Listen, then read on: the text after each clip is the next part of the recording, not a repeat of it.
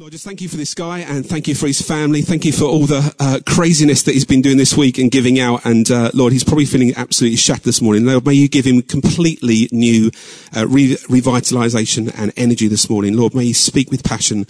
May he say the words that you want him to say. And may he just connect with us this morning. Lord, thank you for this man.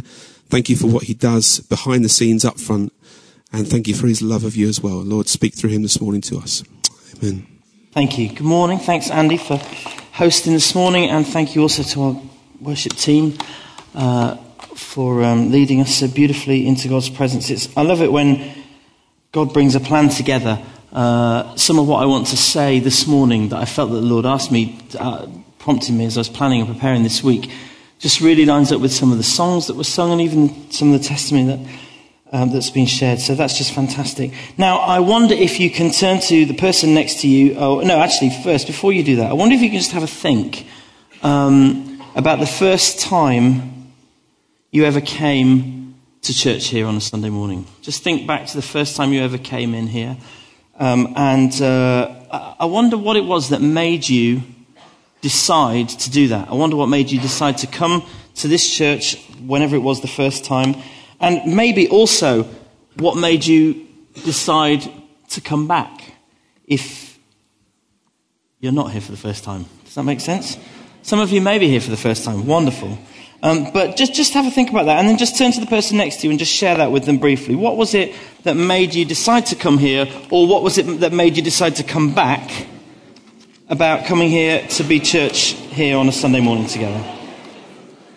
I'm not going to ask you to shout them out just for now, otherwise we'll be here all day. But beautifully, that has given me time to get my connectivity issues sorted out here. It was in my plan to do that anyway. I'm not just making it up. But the latest version of my talk was on my laptop and not on... Oh, never mind. You don't need to know that. But by the miracle of technology, the correct version of the talk is now on my iPad. I'm so happy. Did you enjoy having Crispin here last week? Wasn't he great fun? Quite deep and great fun all at the same time. And he's a real blessing to the church at large, actually. I'm thrilled that he could come. It's really great to have him. Today, can you put the first slide up for me? We've been talking about this, leading our communities into life. And we've been talking, just to go back from the week before Crispin, we've been talking about trusted rulers, what it means to be a trusted ruler of God, what it wants to be one of God's trusted rulers. People, and basically, if you've missed the talks, you can catch up on them. That means all of us. We've been talking about how God intends us to be people who know our identity, fully know our identity in Christ, who fully know the authority that he gives us, and fully understand with clarity the assignment that he's given us to do. And 3 weeks ago, I shared on this subject that as human beings, we've been made in the image of God to represent him on the earth and to reflect his nature and his character and to extend his kingdom and to move in his power. That's more than just what we do. That's actually who we are. There's a great word which I learned on my theology course called ontology. Ontologically, that means the nature of being, the actual nature of who we are. And this is an ontological statement that we are made in the image of God, that we are made in his authority, and that we've been sent on a mission. And wherever we are, whatever we're doing, whatever environment or sphere of influence that he has placed us in, be that at home, in our family, be that in our extended family, be that in our wider community and at work, in our school places, whatever it is, wherever it is that God is placing us, we carry his name and we carry his power. We move in his power and we take that into every situation. Every situation. I wonder how that's working out for us. I wonder how that's working out for you. I wonder what's happened this week. I wonder if something really great has happened and you've been able to have a sense of being that trusted ruler, moving in God's power. I wonder if something challenging has happened this week. And there is a sense that maybe I didn't quite get there in terms of what I was supposed to do or what I could have done. And if we've messed up, that's okay. We're celebrating communion later, and that's a great thing a great thing to bring back to God. But it's a challenge to live day to day.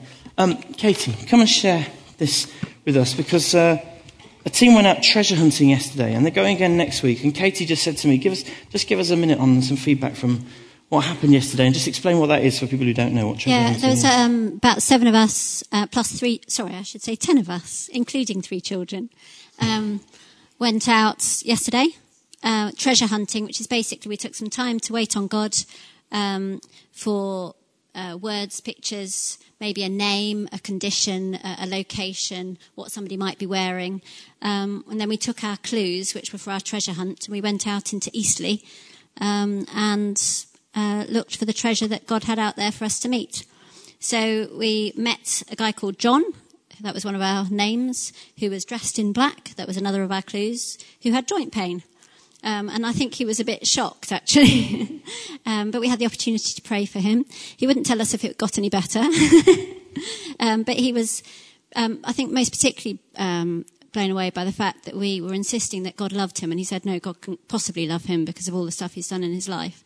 And we just persisted in speaking the truth over him, that God really is for him, and that despite whatever he's done in the past, God is for him.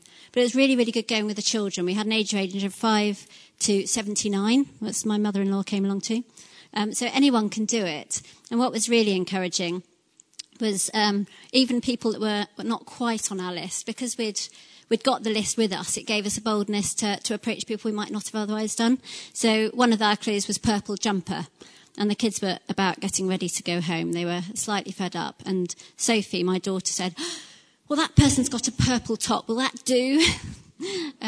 So we spoke to the lady with a purple top, who also happened to be called Sophie, funnily enough. And she had knee pain, and we got to pray for her too.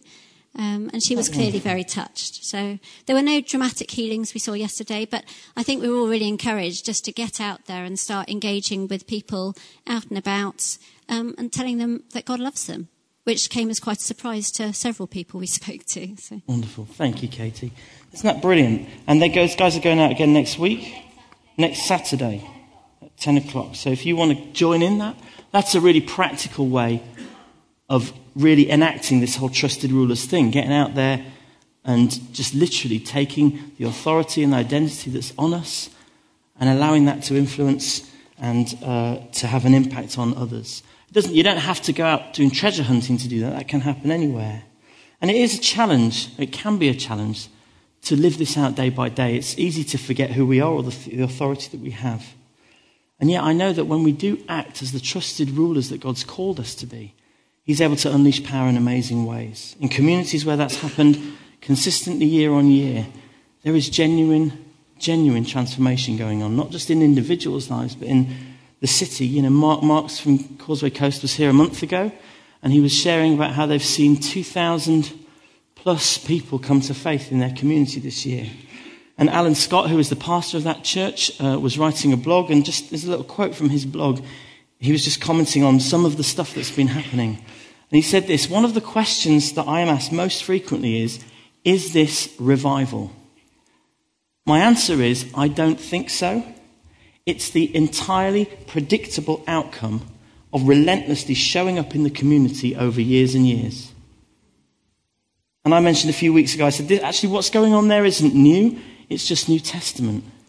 It's what God's calling us to do, to go from here and be present in our communities, living as trusted rulers, expectant that He'll make a difference through us. And so if that's the case, question today, why is it that we come to church?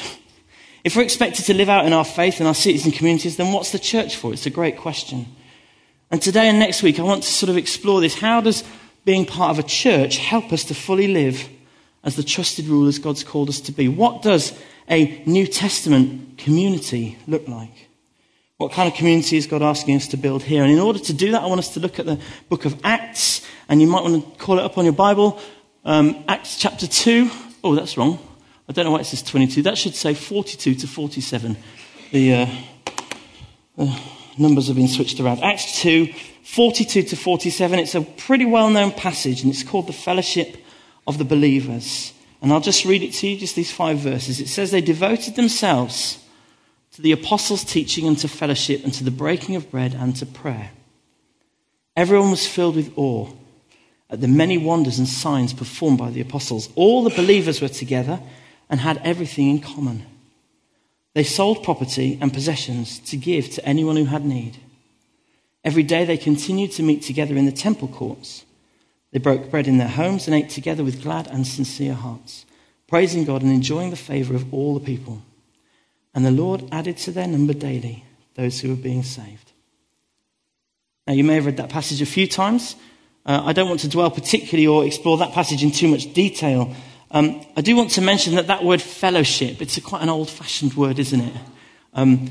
It's not a word that necessarily means anything to somebody who hasn't read the Bible or been part of a church in today's society. Actually, our official name is Winchester Vineyard Christian Fellowship, but we prefer to use the word church just because it's easier for some people to relate to. But that word fellowship, it means association or communion or companionship or sharing or togetherness. And something about the way the church is together was really distinctive in the early church. And it's really distinctive, actually, in our church now. Here's just a list of the characteristics that I see in that passage. There is teaching. God's word is central to our faith and to our community life. There is communion, remembering the fundamentals, as we've sung about in various songs this morning about what Jesus did on the cross for us, always bringing us back to that fundamental, central point of history and theology. Okay? And that's what communion is about, and we're going to celebrate that later before the end of this morning.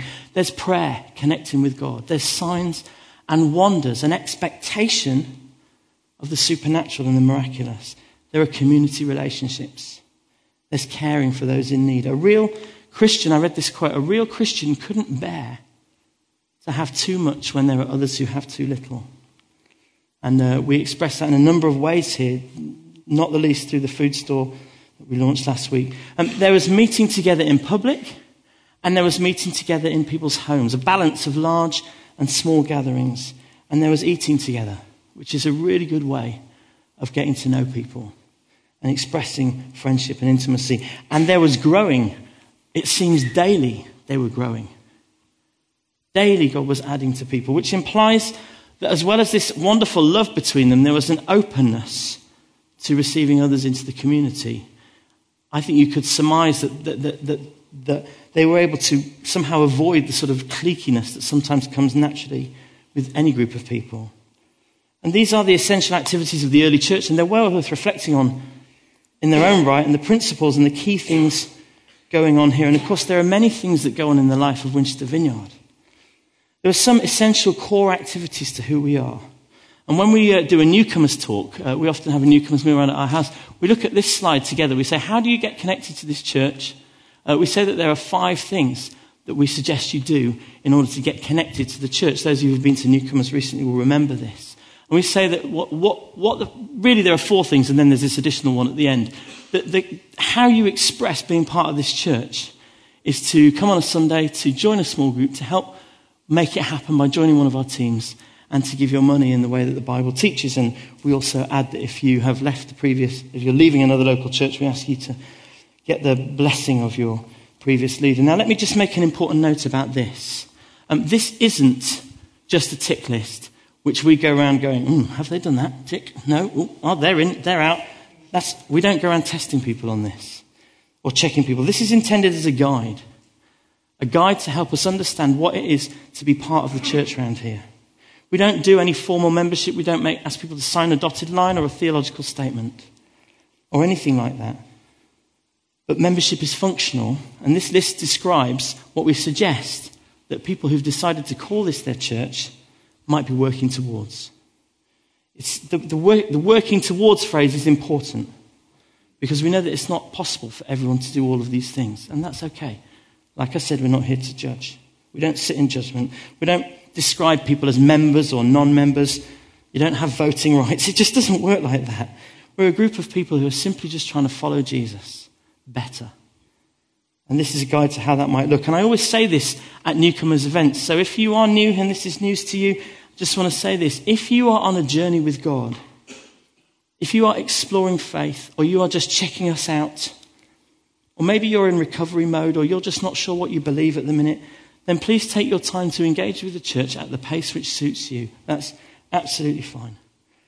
If you're convinced, however, that this is the church for you, then I would encourage you to get stuck in. And that's what this might look like. If you've got questions about that, come and talk to us. And we usually do this list and sort of briefly at newcomers, but not in the detail I want to go into over the next couple of weeks. Because what I want to do is expand on some of these themes here. I want to take the first 2 today and the next 2 next week. And just explore, try and paint a picture of what the kind of community life looks like. What kind of community life does God have in mind for the believers who follow him, for his trusted rulers? And so let's think first about our Sunday worship gatherings, which obviously we're here right now. There are 2 verses in that passage I read. They devoted themselves to the teaching and the fellowship and the breaking of bread and prayer. And it says also every day they continued to meet together in the temple courts. Well, here at Winchester Vineyard, this Sunday gathering is one of the main ways in which we're able to express and explore the Bible and our worship together. It's our most public and our most consistent expression of church life. And we work pretty hard to try and hit the different values that are important to us. We want to be God-focused here. We want to be led by the Spirit. We want to allow space for him to move. And at the same time, we want to be welcoming and accessible and sharing vision and sharing life and teaching the Bible. It's quite a major event to make that happen every week. And as you know, there's a workforce of 30 or 35 people every Sunday that come and make this happen for us. I'm going to let you into a secret. A question that gets asked among church leaders every now and then. And I've been to a few conferences where they've asked this question. Every now and then a wise church leader will ask themselves this challenging question. Think about your church. Would you still enjoy coming if they weren't paying you to be there? It's a great question. It forces you to be honest with yourself and reveal. I've asked myself that question a few times, and you'll be pleased to know the answer is a definite yes. Absolutely. I love it here. This is a wonderful church community. The presence of God is tangible. Our worship teams lead us right there. You guys are warm and friendly and loving. And I get to listen to all my favourite preachers. And we explore the Bible together and we work out what it means practically. And the Spirit is moving and people are connecting with God. And if you genuinely are someone who's looking for God, then this is a great place to find him. This is a great place to meet him. Lots of things happen. Lots of dynamics are going on when we meet together on a Sunday. But centrally and fundamentally, we're coming together as a whole community to meet with God, to celebrate what Jesus has done for us. There's a great encouragement in the book of Hebrews. This is just one of the verses from Hebrews chapter 10:25. I'm going to read the whole passage a bit later on when we come to communion. But it says this: let us not give up meeting together as some are in the habit of doing, but let us encourage one another, and all the more as you see the day approaching. That's the last verse of a really inspiring and brilliant passage about coming to Jesus. I think it's really interesting when he says, let's not give up meeting together. And I can almost imagine Paul going, as some are in the habit of doing, sort of looking over his glasses at them or whatever. And it's hard to know exactly what that means. I don't know if that means some have simply stopped gathering because they're afraid of being persecuted, because that was a genuine threat at the time that this was written. Maybe some have simply drifted away. Maybe some don't feel the need to be part of the big gathering anymore. Nobody really knows what he's getting at. I'd like to surmise, I don't think this is probably in there, but this is just my interpretation. I'd love to imagine that the problem was that people were so excited about living out their faith in their communities, and they were so caught up with what God was doing out there that they just forgot to come back to church because they were so busy, engaged with the thing of God. I don't know if that's true. I love it as an idea. But whatever reason, the encouragement is to be active and part of a regular worshipping community. It is theoretically possible to follow Jesus on your own. I think it's really hard to sustain a living faith without being part of a community of believers. And you've heard there's an old story about a pastor who visits one of his congregation, and this guy has stopped coming to church. And so the pastor goes up and visits him and says, so why have you stopped coming to church? And the guy says, well, it's not really happening for me. I don't know. Why should I come to church, Pastor? You tell me, why should I come to church? And the pastor doesn't say anything, but he just reaches, not with his hands, but with a pair of tongs, into the fire, which is a coal fire, and he literally lifts up one piece of coal and puts it on the hearth. And then they just carry on chatting, and he waits. And obviously what happens is the coal just goes out, loses its passion, loses its heat, loses its intensity. And the metaphor's there, and it speaks for itself.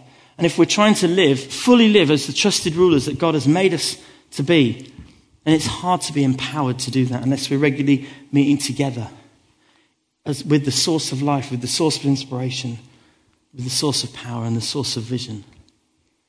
And let's just be real for a minute. Sometimes it can be really hard being part of a church. Relationships cannot always be easy. Resolving pain and hurt and misunderstanding sometimes takes a lot of time and effort. And no church is perfect, and no leader is perfect. And I'm under absolutely no illusions that Winvin is the perfect church.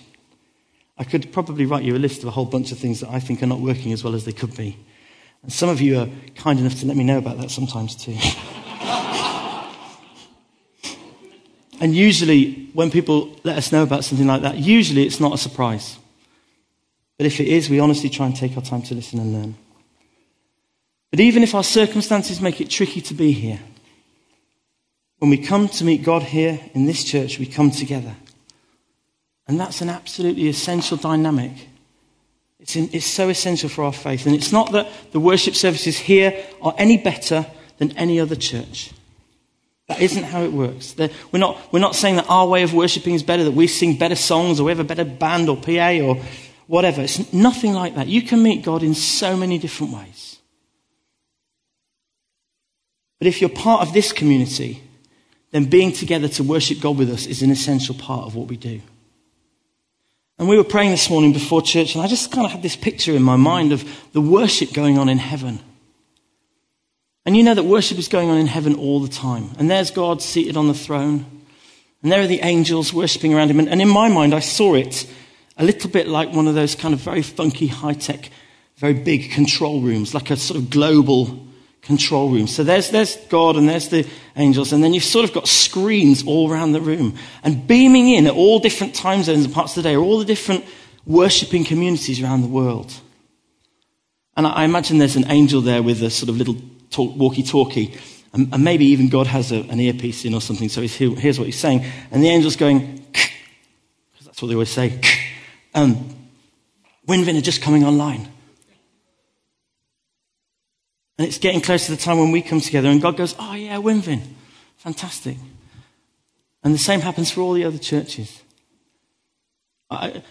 Forgive me, this is just the way my mind works,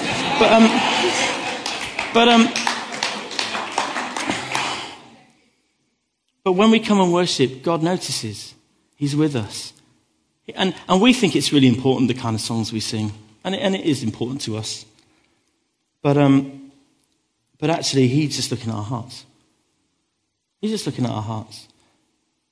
He sees the heart. And so if you're part of this church, then coming together to worship on a Sunday is just part of what we do. I don't need to tell you that because you're here already, but I thought it would be useful to learn. The other kind of aspect I want to look at today is just about small groups and community.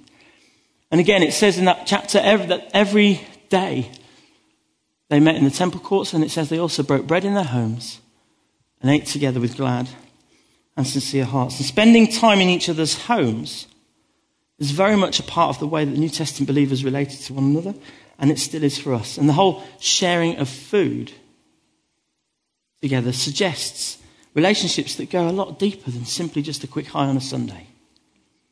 We're talking about building friendships that are going to last. Friendships that last are life for us. God designed it that way.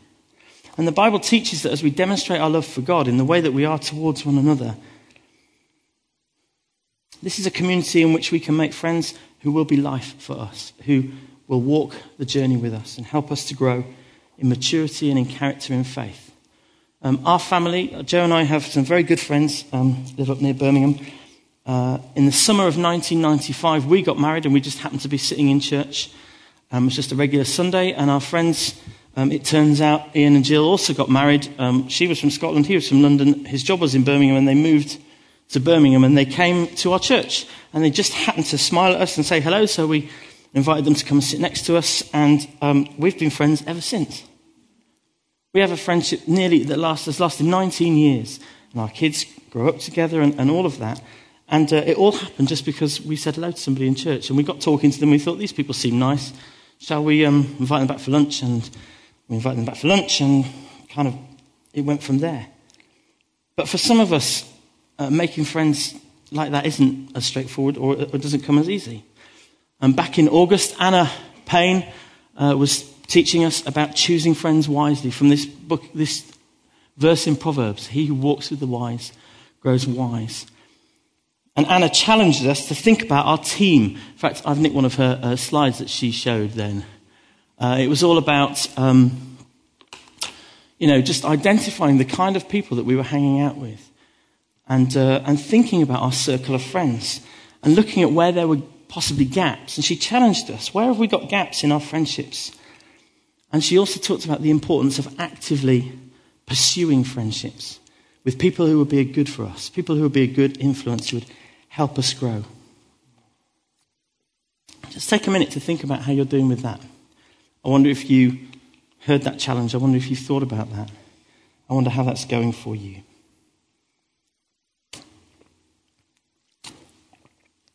Making friends requires us to be proactive and intentional about relationships.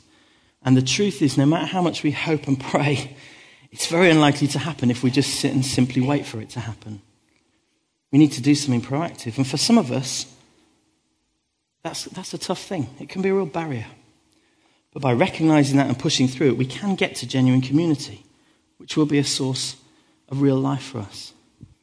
So how do we do that? Here's, very quickly, some practical advice I found on a website called succeedsocially.com.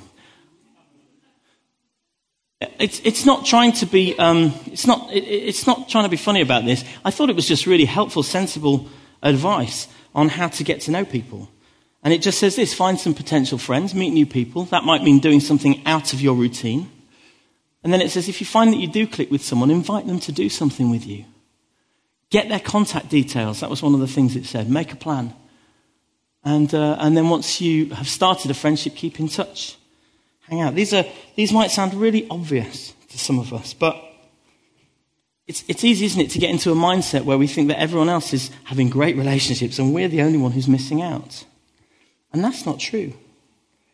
Joe and I have had a number of conversations with people in this church over the last few weeks, and months actually, who've shared honestly about what it feels like when you struggle with friendships.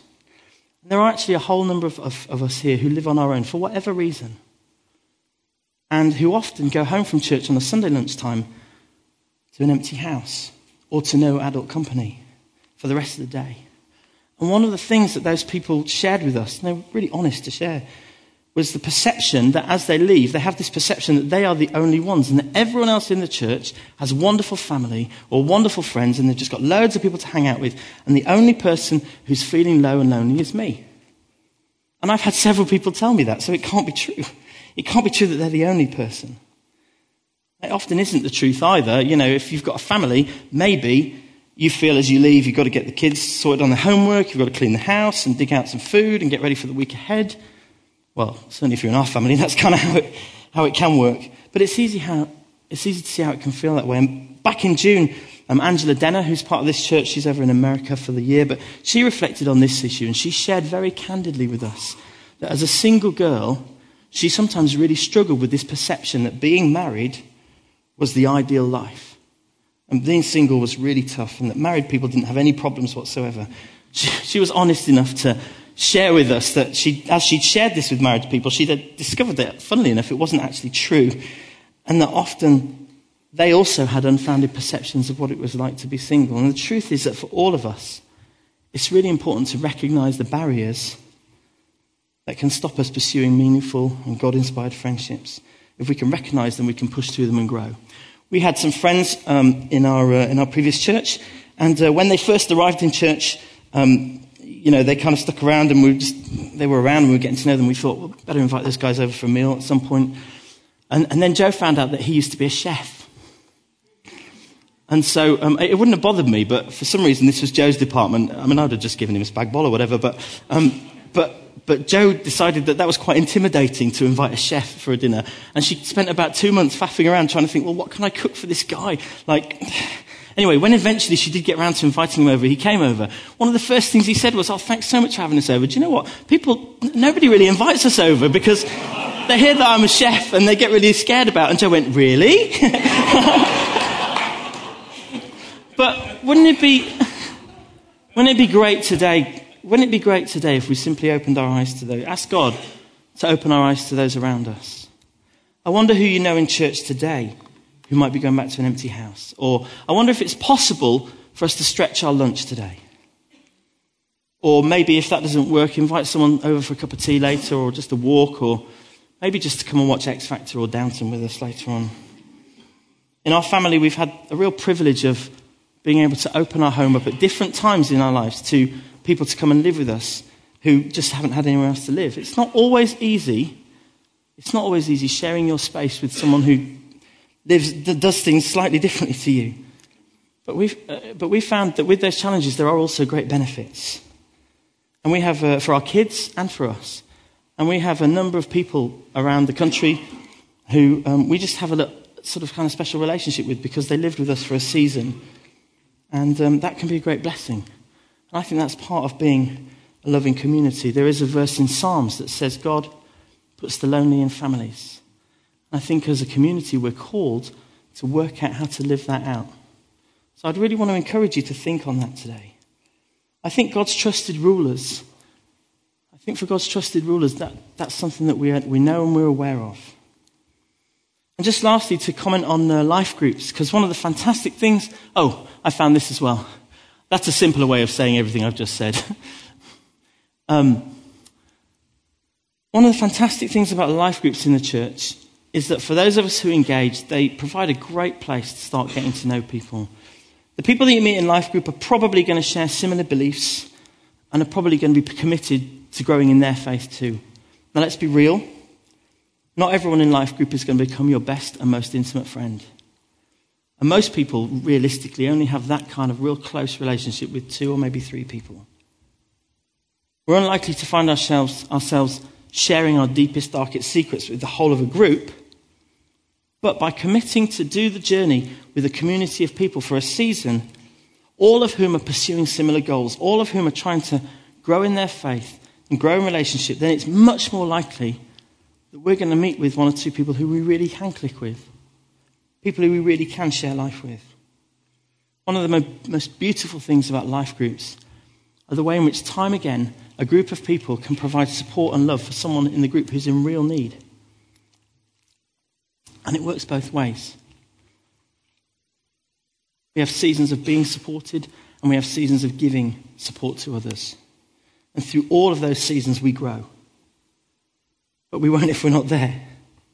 And I hear this story from life groups all the time. I heard it from one of the life group leaders last week. It's a common story. It goes something like this. This person came into our small group and they initially were very quiet and very perhaps nervous and a little bit overawed by the group and didn't really feel very confident to share and didn't contribute very much. And yet, as time went on and they started to get to know people in the group, their confidence began to grow. They started to share their lives and get involved. And then they started to step out of their comfort zone and grow a bit. And now everyone can see how those people have grown quite significantly. I've heard that story in different forms a number of times because the truth is most transformation happens incrementally. Now, yes, there are dramatic encounters with God sometimes and something really shifts. And that's wonderful when that happens and we embrace that. But most of the time, transformation happens a little bit at a time. The Holy Spirit works and we show up and we're consistent and the Holy Spirit comes and we try and respond to what God's saying. And we look back and go, wow, look, we've grown. Or other people come to us and say, hey, you've really changed.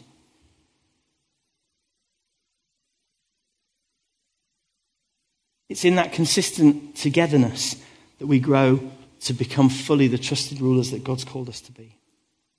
And every group in the church needs to have an outward edge, be it an inward focus group or an upward focus group or whatever it is, where we're at the very least, praying for our friends who don't know Jesus, socializing, or serving our communities. And, the different groups in this church have all sorts of different creative ways to do that. But keeping that outward focused edge is part of growing. And that can happen brilliantly in small groups. Now, there can be a tension in small groups because, there is the whole, let's build genuine community and become real friends, as over, let's stay open to receiving new people into the group and let's keep the outward focus, make sure it doesn't slip away. But that's the kingdom. That's what we read was happening in Acts 2:42. Every day, God is adding people. Every day, God is adding people. And yet they've got the kind of love and fellowship where they're able to share their possessions and make sure that nobody is in need. So in summary, we've looked at sort of the big and the small versions of church today. Why we meet in large groups and why we meet in small groups. And we need both to function really well in order to really grow and fully function as a church. Trusted rulers know their need for community, and they actively build community around them and where they are.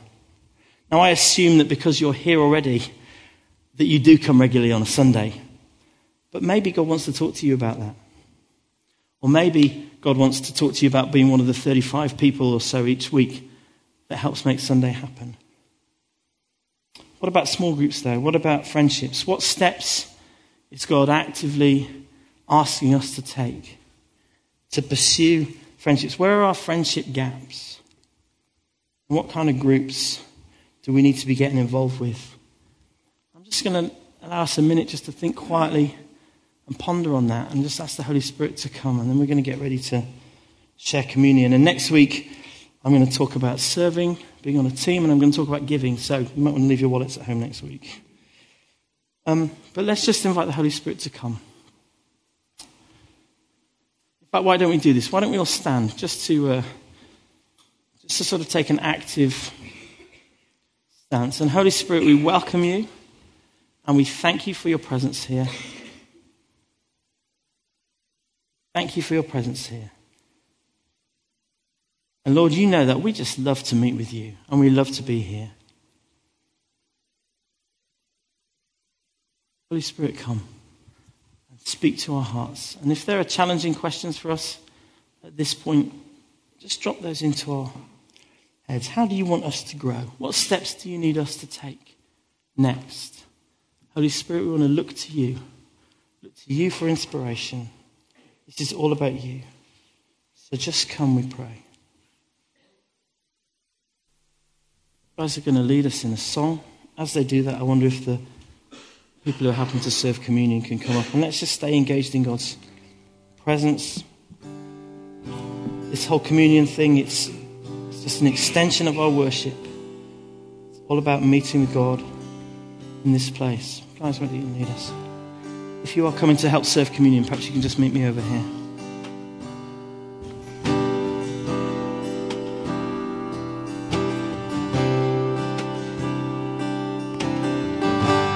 Your grace is enough, more than I need.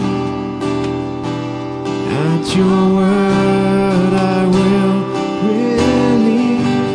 I wait for you. Draw near again. Let your spirit make me new, and I will fall at your feet. I will fall at your feet, and I will worship you here.